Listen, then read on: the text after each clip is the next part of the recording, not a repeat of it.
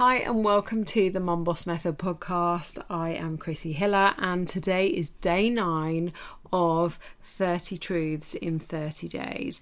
I am loving bringing you these little mini episodes. Let me know if you're enjoying them.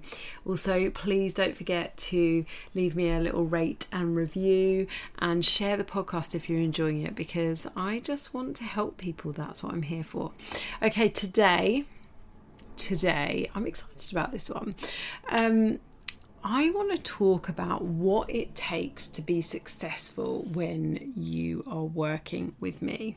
Okay, and I'm going to be really honest with this one, because I don't work with everyone. I can't work with everyone, and that's not because I don't like lots of people. That's just because it's not possible for me to work with everyone. There are some people that just won't do well on my program. And I don't have the capacity to work with, hundreds of people at a time at the moment. World domination pending. But I want to help as many people as possible. And that's why I have to be really, really clear with how I work and what I need from you for us to work together. Because, in the past, some people have honestly felt like just paying for one of my programs means that they're guaranteed results. And I'm really sorry, but that just isn't going to happen. You can't just pay me and the results just happen. It doesn't work like that. You need to put in the work. And that doesn't just mean you need to, by now, I don't do meal plans. I don't do any of that stuff. But it doesn't just mean you have to eat your protein and eat your vegetables and go to the gym. There's more to it than that. So I thought I would share with you 6 things. And there are more than this, but these are the 6 main things that I know that you need to be successful in my programs, and I would say that my clients would say the same. So first one is honesty is not optional. It is not optional. You can lie to me, but you can't lie to yourself. Okay, and I can't help people if they aren't honest with me.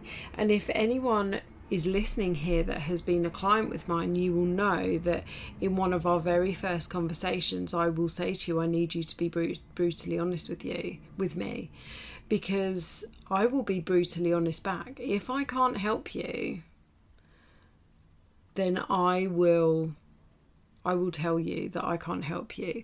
If you're not getting results, but you swear to me that you're doing everything correctly, then we need to find out what's going on. But if you're not getting results and you're lying to me, you're not telling me the truth about what's going on, I can't help you. I'm not a mind reader. Okay, so an example of this might be you've got some stress going on, you've got some family issues going on, you've got some money issues going on, or you went out at the weekend and you ate a ton of fries or drank a load of wine but told me that you didn't. These are the things that you can't lie about. You have to be honest. And I had a really, really in-depth conversation with one of my clients the other day, and her success is really important. She is on track for getting diabetes. She's got 2 small children. She's a single parent, and she realised that she had been lying to herself, and that by then default she was lying to me because she wasn't being honest about what was going on in her life, what she was eating, what she was snacking on. So now she is being super brutally honest and she is smashing it. So number 2 then is resilience. Okay, so I need you to have resilience. This journey won't always be easy, and sometimes you won't like me. But everything I say and everything we do together is for your best interests. And what I mean by that is there are going to be times when you don't want to go out and go for a walk or go to the gym. There are going to be times when you don't want to cook the healthy dinner that you'd planned in. There are going to be times when you feel stressed and all you want to do is dive headfirst into a bag of crisps or a box of chocolate. And sometimes I will call you out on your BS, which is why you won't always like me. But I do it for your own good. So I need you to have some resilience. And hey, if you need to build up your resilience, I can help you do that too. I already kind of talked about this one, but you have to do the work. I cannot do the work for you. I will give you the tools, I'll give you the support, I'll give you the knowledge, but you have to apply it. You have to put it into action. I can't do it for you. What that really means is, you know, I don't just want you to nod and say yes, that you'll do this or you'll try that in our calls and then just not take the action. And I've had clients like this before. That, you know, on our coaching calls, that's a great idea, I'm going to do this. Yeah, absolutely, I'm going to put that into place. Yeah, brilliant. And then they do nothing, and we speak a week later and they've not done anything, and it's excuse after excuse after excuse, because they just expect that having the call with me and paying me the money is just going to fix the problems. Look, I'm good, but I don't have a magic wand. Okay, so you have to put the work in. Number 4, you will fail sometimes. You will make mistakes, and that's okay. But I don't want you to give up. I want you to learn from the mistakes. I want you to keep going.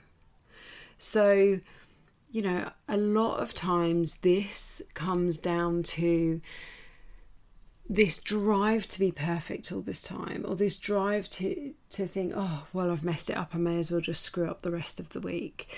And I've got my clients, they learn about this. So one of my clients at the moment, she's just moved house, and whilst we did the prep work and the planning, and I mean, I say she did the prep work and the planning, she thought she had all of her ducks in the row for the week that she was moving. She felt like she was in a really good place to stay on track.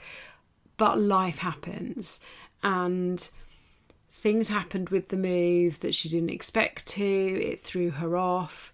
She was exhausted, and she ended up some days not eating anything, some days getting a takeaway, and mixtures of both. And the week after she moved, she gained 4 pounds. But that's okay, because what that's taught her is that things don't always go to plan, and that having a plan B is a good idea. But let me tell you something. A week later, she had lost all but half a pound of that. Which shows that, you know, often the scales, see yesterday's episode, the scales don't tell the whole picture. I had said to her the week she put on those 4 pounds, I am guessing a lot of that is water retention, volume of food. You've had a lot more salty food, you'll be retaining water. That will come off. Just have a really good week this week, that will come off. And most of it did come off. And so what has she learnt from that? She could have just hit the big red button and gone, oh, well, this isn't working, rubbish, I'll jack it in.